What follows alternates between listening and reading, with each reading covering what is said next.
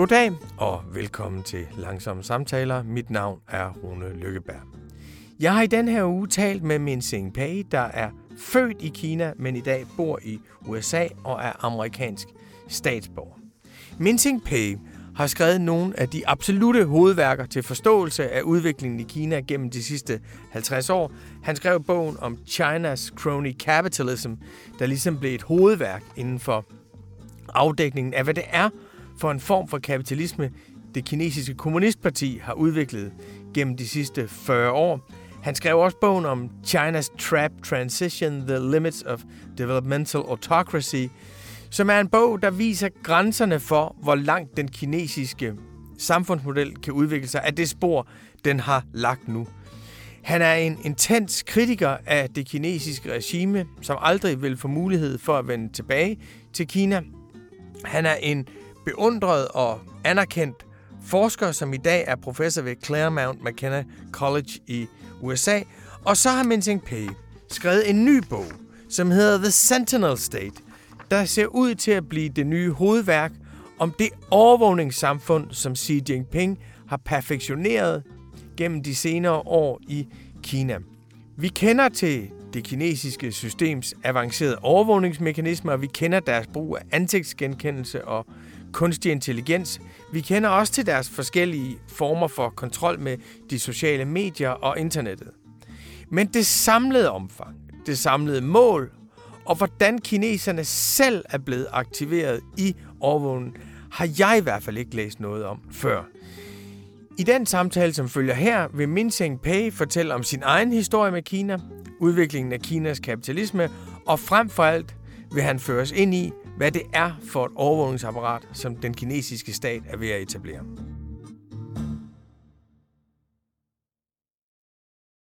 Minxin Pei, thank you so much for taking your time and talking to us. Your book, Crony Capitalism, was very instrumental for our understanding of Chinese economy. And your new book, I'm sure, will be instrumental for us in our understanding of the surveillance apparatus that we're writing a lot about and talking a lot about without always knowing too much. I'm quite curious about your own trajectory. You were born in Shanghai but came to study in the US, and today you're a very important researcher on China in the US and a very important commentator. What was your trajectory from being born in China to being such an important voice in America today? Well, it all happened by chance. And of course, I was very lucky. After the end of the Cultural Revolution in 1976, there was new hope for China and for people like me. At the time, I was 19, the year Mao died, 1976.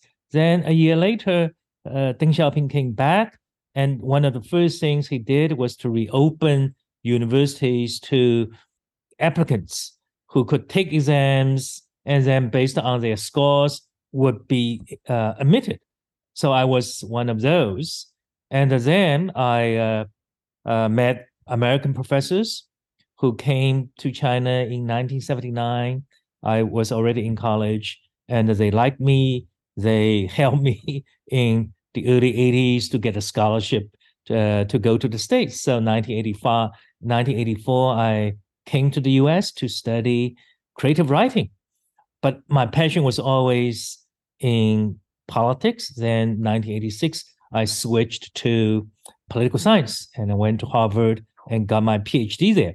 And again, fortunately, I studied with great professors, including the late Sammy Huntington.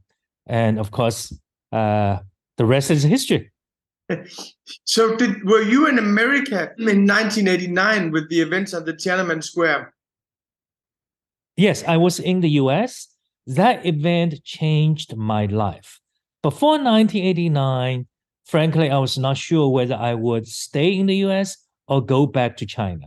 After 1989, there was no question. China, I could not go back to China because during the protest, I testified Capitol Hill, U.S. Congress, calling for sanctions against China. I participated in demonstrations, appeared in news media, wrote op-eds. So I instantly became an enemy of the state. It also appears in your new book, your and very, very good book, I should say, that how much of a significant event the Tiananmen Square protests actually were not just for you existentially, but also for the Chinese regime. And I think I experienced it here. I was 15 years old, experienced it here in Denmark. And I thought at the time we saw this as part of the wave of the collapse of communism. But looking back, I think we never thought the protesters had a chance. Did they actually have a chance in your view? Well, they had half a chance. I think that was because the leadership at the very top was split. When you have a leadership split, protesters should have a better chance than usual. But unfortunately, the pro-reform leadership was purged, and the conservatives, the hardliners headed by Deng Xiaoping, controlled the military, so they could crack down. So now go back to your question. 1989 was a pivotal moment for the regime as well, because after 1989, based on my research for the book, they began a systematic program to upgrade its surveillance apparatus, to upgrade its coercive capacity. So China's surveillance state, in a sense, was rebuilt, modernized, and significantly strengthened after 1989. And today, if you compare with 1989, the government possesses unmatched capabilities in terms of surveillance and repression. So today, something like 1989 could not happen. And what appears in your book is that definitely the regime experienced 1989 as a threat, as if the protesters actually have the chance. I want to, before we go to your new book, ask you one question about crony capitalism, because in the crony capitalism came out in 2016, and it's a very, very good book. And in the end, you say that obviously Xi Jinping is trying to, and his supporters are trying to address the pathologies of Chinese crony capitalism. He came to power in 2012 and wanted to crack down on corruption, but you also said it was inconceivable that they would reform the political and economic institutions of crony capitalism because the very foundations of the CCP's monopoly of power rest there. Now, 7 years later, we've seen other campaigns from Xi Jinping, for instance, the Common Prosperity campaign as well. How would you evaluate today the efforts to reform capitalism under Xi Jinping? Well, today I think he's not reforming capitalism. He is simply bringing back a huge portion of socialism or planned economy, and that is part of his agenda. If you want to talk about corruption today in China has been weaponized as a political tool against enemies. That's why we have 10 years of a ferocious anti-corruption campaign, and you still see hundreds of government officials being prosecuted for corruption. So the natural question to ask is, obviously, whether the corruption and anti-corruption campaign has worked. Based on evidence, it does not seem to have worked. And that's because, as I said in my last book, China's Crony Capitalism, that Xi Jinping's anti-corruption campaign has two fundamental flaws. One is that it has an explicit political agenda of purging political enemies. The other is that he has not gone after the sources of corruption, which include government control of enormous economic resources, the lack of transparency in the governance process, and the lack of press freedom and the lack of civil liberties. Because if you do not allow the press and civil society to monitor how the government operates, then you create this black box inside which corruption can grow. And speaking of capitalism in China, I think it's always very hard for us here in Denmark to really understand the ideology of the Chinese regime on a rhetorical level. They remain loyal to the Maoist heritage. On a policy level, Deng Xiaoping, he made radical changes to the makeup of the Chinese economy, and we've seen new changes under Xi Jinping. you speak both of crony capitalism, but you always refer to the state as a Leninist state. How should we understand the current Chinese regime ideologically? I think we should understand the current Chinese regime both ideologically and organizationally. So, talking about Leninism, Marx was a sort of semi-academic journalist, and he was no practitioner. Vladimir Lenin, actually turned Marxism as an ideology into an operating system, and his greatest invention was to invent a party that controls the state. So at every level of the state, there is a corresponding organization of the party. And the party controls the bureaucracy, the military, the courts, factories, schools, and that is a Leninist state. So the party is bigger and more powerful than the state. This is the quintessential characteristic of Leninism. So today, when you look at Russia and China, both are dictatorships, but China retains its Leninist system because the Communist Party there dominates the state. Russia is a one-man show. Putin does not have the equivalent of the former Soviet Communist Party. So Russia is not a Leninist state. So in terms of ideology, China today no longer has, in practice, a government that follows strictly the dictates of Lenin or Marx, because their writings, their ideas are no longer applicable to today's world. So in terms of ideology, my argument is that China does have an official ideology, but it's not Marxism. Leninism is not an ideology. Leninism is an organizational manual. But China's ideology is the ideology of power. That is, it is a power-worshipping regime. Its sole purpose is to maintain power and keep it. And when it comes to power, after the fall of Mao, there was an understanding or a consensus that China should not return to what is sometimes referred to as great man rule, that there should always be some kind of reflexivity within the system. How important is the change that there is no term limit to Xi Jinping's reign now? How important is that in a historical perspective when it comes to understanding power in China? I think it's a fundamental change because one of the biggest lessons learned by Deng Xiaoping and the survivors of Mao's tyrannical regime was that there ought to be term limits. There ought to be limit on the amount of power the top leader can have. So over the 30 years before they put into place all kinds of devices to ensure that the top leader could not serve more than 10 years and power will be distributed evenly among different factions and leaders. It worked, but it worked not because the devices they put into place were effective. It worked because of excellence. That is, after Mao, there was no real, not a single most powerful person that could destroy all the others. So in other words, there were checks and balances in the regime, not because of formal rules or norms, but because of a very fragile balance of power among powerful groups.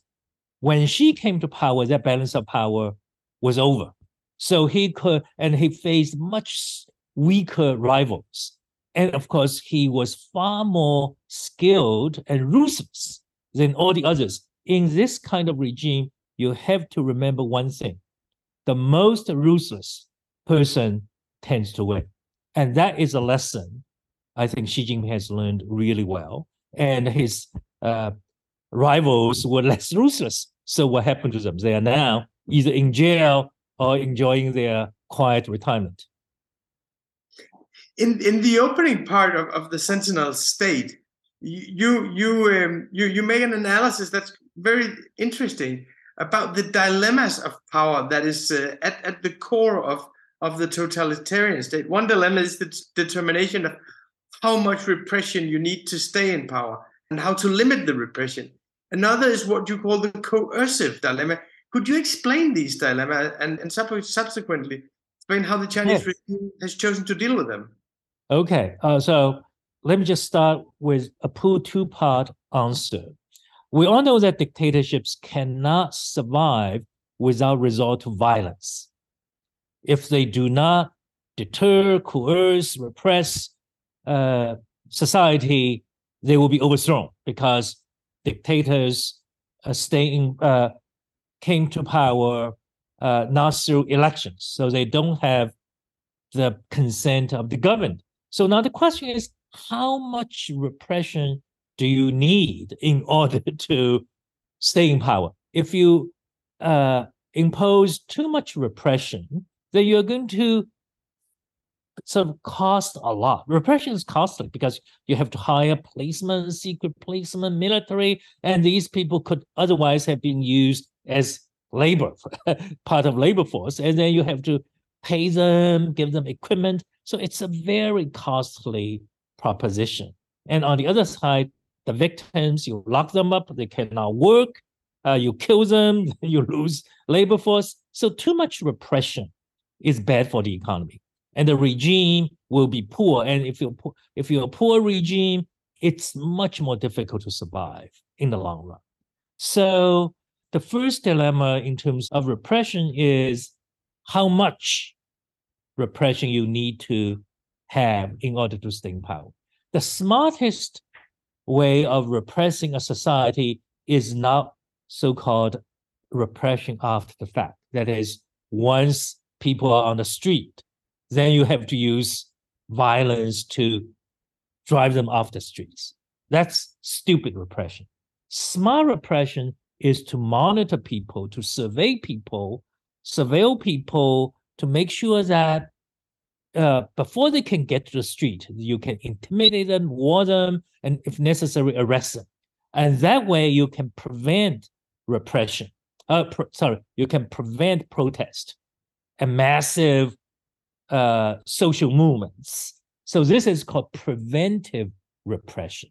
And preventive repression is far more efficient than violent repression after the fact. So this is the first part of the answer. Why, after Tiananmen, for example, in China, the Chinese government learned that it had to resort to preventive repression by relying on mass surveillance.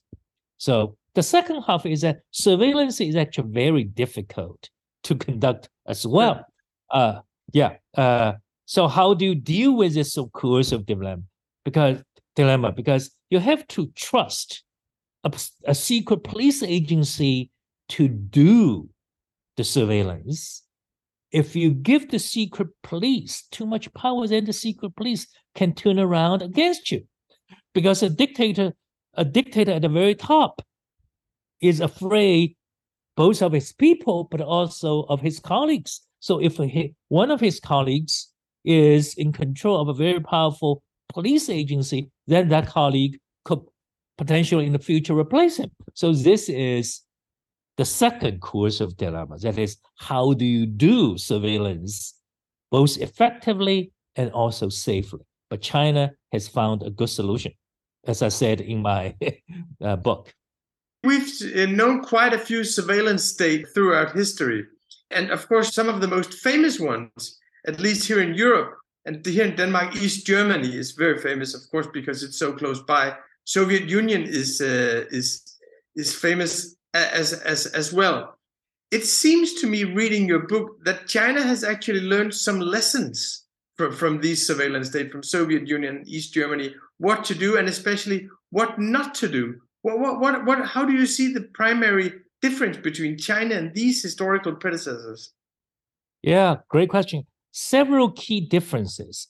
First, I think both the KGB of the former Soviet Union and the Stasi of East Germany employed too many people.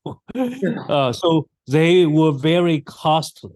For example, Stasi employed something like 91,000 secret policemen. So if the Chinese secret police, both domestic and foreign spying agents, were to equal to the number of East Germany Stasi, then we will be talking about 8 million secret policemen. So just think about this. This is obviously impossible. KGB employed fewer, but still, if China were to use the same ratio, then China would have at least something like 2 million secret policemen. So obviously, East Germany and KGB employ too many people, and China does not employ that many. I think China, based on my estimate, domestic secret police probably number no more than 100,000 people. So very small. So it's much more efficient.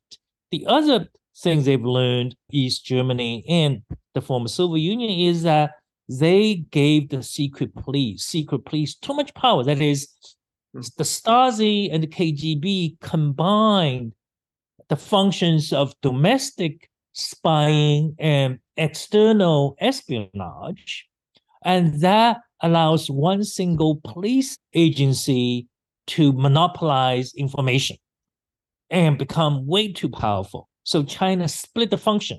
So today in China, the Ministry of Public Security is responsible for domestic political spying, and then the Ministry of State Security is responsible for external spying. So these two agencies could not be powerful enough, or as powerful as the KGB or Stasi. And third is that KGB and Stasi did not have a specialized party bureaucracy to supervise them, which would again reduce the party's control over domestic spying and external spying. China created a specialized party bureaucracy called the Committee for Political and Legal Affairs. And that is a really remarkable institutional innovation. All of a sudden, the party maintains much more tight control over the surveillance state. And that it's so interesting that you see that there are kind of an understanding of checks and balances within the regime, that there's an understanding of no part can have too much power, that power should be distributed. And that's another important concept in your book, which is this distributed surveillance. And there are several interesting dimensions to this way of conducting surveillance. Could you explain this concept of distributed surveillance? Oh, yes. I think the concept comes from the origin of this system is the party's fear of an overly powerful secret police agency. So it distributes the function of surveillance to various actors and agencies in the Chinese system. For example, as I said, the Ministry of State Security is responsible for foreign spying. But within China, if a foreign NGO or foreigner, such as a foreign executive, a foreign teacher, a foreign student, is suspected of engaging in anti-China activities, then the surveillance of that person belongs to the Ministry of State Security. Then the Ministry of Public Security is responsible for monitoring Chinese nationals. So they distribute, even within China, they distribute the function. And then at different levels, for example, at a community level, because there were so many people in China, the secret police, being small, cannot do the job. So they would farm out the surveillance duties to the beat cops, to the community police. And then they would also, most of the surveillance actually on a daily basis is carried out by informers. This is no different from the Stasi or the KGB, China has probably 10 million, by my sort of estimate, at least 10 million informers working for the government. So that task is distributed as well. So, and then universities, factories, research agencies, they all perform some sort of surveillance responsibilities. So when you look at the whole system, that is the task of monitoring the people is distributed widely among different actors and organizations. So in order to understand the surveillance state in China, it's very important that there's a technological digital infrastructure, and then there are labor-intensive efforts as well. And very often we just look here at the face recognition programs, but these two, they go together, the technological, digital level and the labor-intensive level. Isn't that right? Oh, yes. I think when you look at the Chinese system today and compared with Stasi and the KGB, the Chinese system is superior in two respects. One is that it is much better organized in terms of labor-intensive organization than either the Stasi or the KGB, because informers, you have to manage them. And in China, informers are not just managed by the secret police, they're managed by local party organizations as well, because the secret police in China, as I said, is relatively small. So China is much better organized. But I think what China sort of leaves the former Soviet Union, East Germany in the dust is the technology. So it has adopted just really remarkable surveillance technology. When you put these two pieces together, labor-intensive organization and advanced technology, then the system is very, very effective. For example, technology alone cannot do the job, and organization alone can do the job, but much less efficiently. For example, if in the book I mentioned this story, that is, in China, access to the internet is heavily monitored, and they have a blacklist of people whose online activities the police is required to keep an eye on. So in Chengdu, some 10 years ago, the monitoring system shows that somebody on the blacklist was accessing the internet in an internet cafe.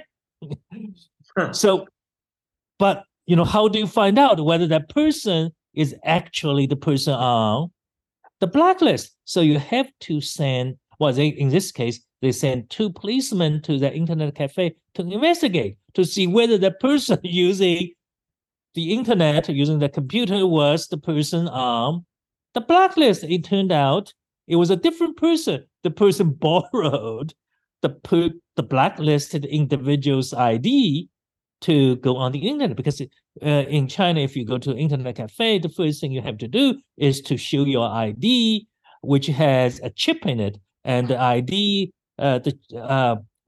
is put on a sensor, and the information is gathered and transmitted to the police instantly. But in this case, obviously, you still need human intervention. So the police was sent over. And when reading your book, it appears that this is like an avant-garde, state-of-the-art surveillance state, very efficient, very widespread, and just from a descriptive level, it's quite impressive. So this regime almost seems invincible, or the surveillance apparatus seems invincible. What are, in your view, the weaknesses of this surveillance state and the regime's control of its citizens? Okay, well, there are several weaknesses. First of all, it's really costly. If you have those facial recognition cameras, those equipment, they're very expensive to maintain. Give me just one example.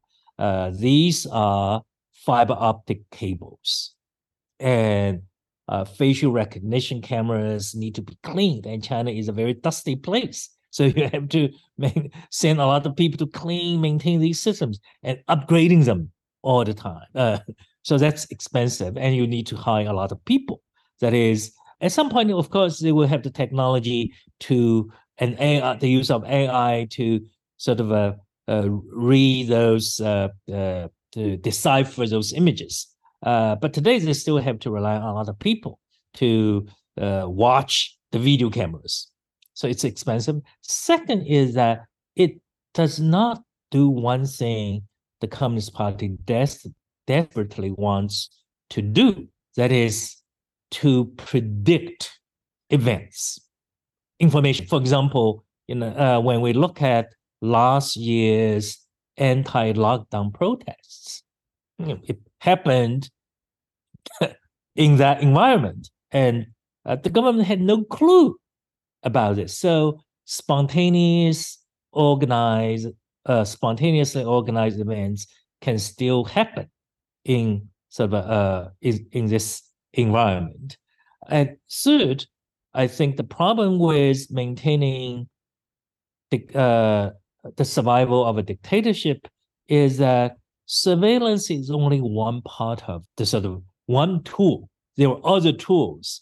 For example, when you look at why China in the post-1989 era has done quite well for the Communist Party, it's not just because it had a powerful surveillance state, but also the economy was doing well. The people were relatively content. So if you go forward and the economy does not do as well, a lot of youth are unemployed, and there's much less freedom, people are going to protest. And however powerful the surveillance state is, China is a very big country, you are going to have leakages. There are corners of society you're not going to be able to monitor. So I think it is not going to do the job as effectively as the party wants the surveillance state to do. So I want to hear near the end, I want to just ask you two geopolitical questions, because I want to enjoy the advantage that we have your expertise accessible here. Because here in Denmark, we've been discussing a lot what are the Chinese stakes in the war in Ukraine. Because on the one hand, Xi Jinping has announced this no-limit partnership with Russia. On the other hand, I think it's very clear that there are limits actually to what China is willing to do to support the Russian invasion of Ukraine. And some are saying here, well, this war is not in the Chinese interest. Actually, China has become very rich. They've made huge economic growth for decades in the American-led global order. They need stability around the world. Others are saying, no, actually, this turbulence is not too bad for China because it distracts America and takes a lot of American resources out of it. Then some are saying that behind closed door, Xi Jinping is emphasizing to Putin that he should refrain from threatening with the use of nuclear weapons. So we know that China is a powerful actor, but we find it quite hard to find out what is actually the Chinese interest in this war and the partnership with Russia. Could you help us here? Yeah, I think you are absolutely right that the war is not in China's interest. But once the war happens, China has to support Putin for obvious reasons. First, let me explain why the war is not in China's interest. China prefers to play the so-called the long game, that China believes time is on its side, and the war all of a sudden creates tensions that undermine China's economic interests, and most importantly, undermines China's relationship with Europe. China's support for Russia is one of the most important reasons why relationship between China and Europe have deteriorated rapidly in the last 2 years. War in Ukraine has also highlighted the issue of Taiwan, which led to an increase of military and diplomatic support for Taiwan, which hurts China as well. But China's dilemma is that once the war happens, it has to support Putin, because when you look around, the US-led West is much more powerful than China. And what kind of allies, consequential allies, does China have? Only one, and that is Putin. You cannot really count on Iran and North Korea to be helpful to China. China needs a real power, and that is Russia. So China has to stick with Russia once the war happens. Right now, China is actually quite powerless. It is a bystander pretending to be neutral, even though it's sympathetic. Its heart is with Putin, and it has to wait to see how the battlefield works out. Do you think China is having a moderating influence on Putin? Because in the beginning of the war, here in Europe, we were very scared that he would maybe start the Third World War. Maybe he'd gone crazy. Maybe he'd been too much in isolation. He was threatening with nuclear weapons. And there were some stories that China was telling Putin to refrain from threatening too much.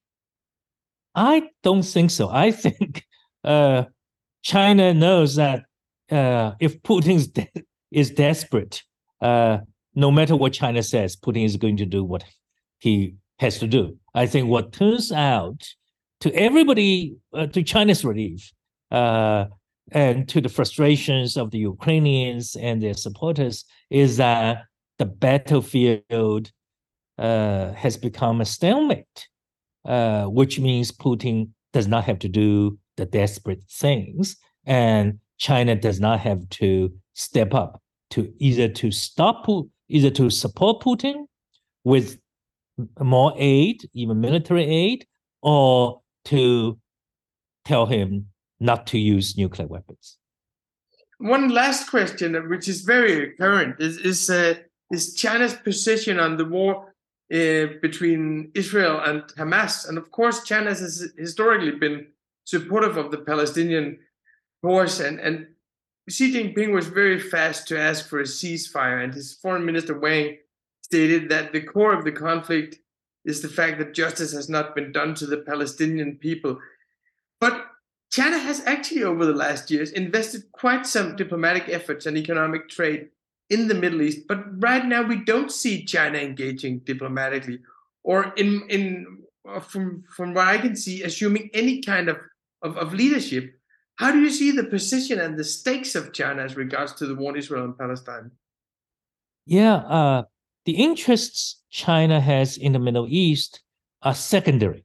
China's primary interests are in Asia, East Asia in particular, around its neighborhood, and then secondarily in Europe because of the economic interest.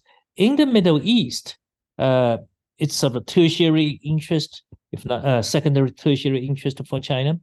And China does not have real allies. I wouldn't say Iran is an ally. So China does not have to commit real resources as a result of the nature of its interests.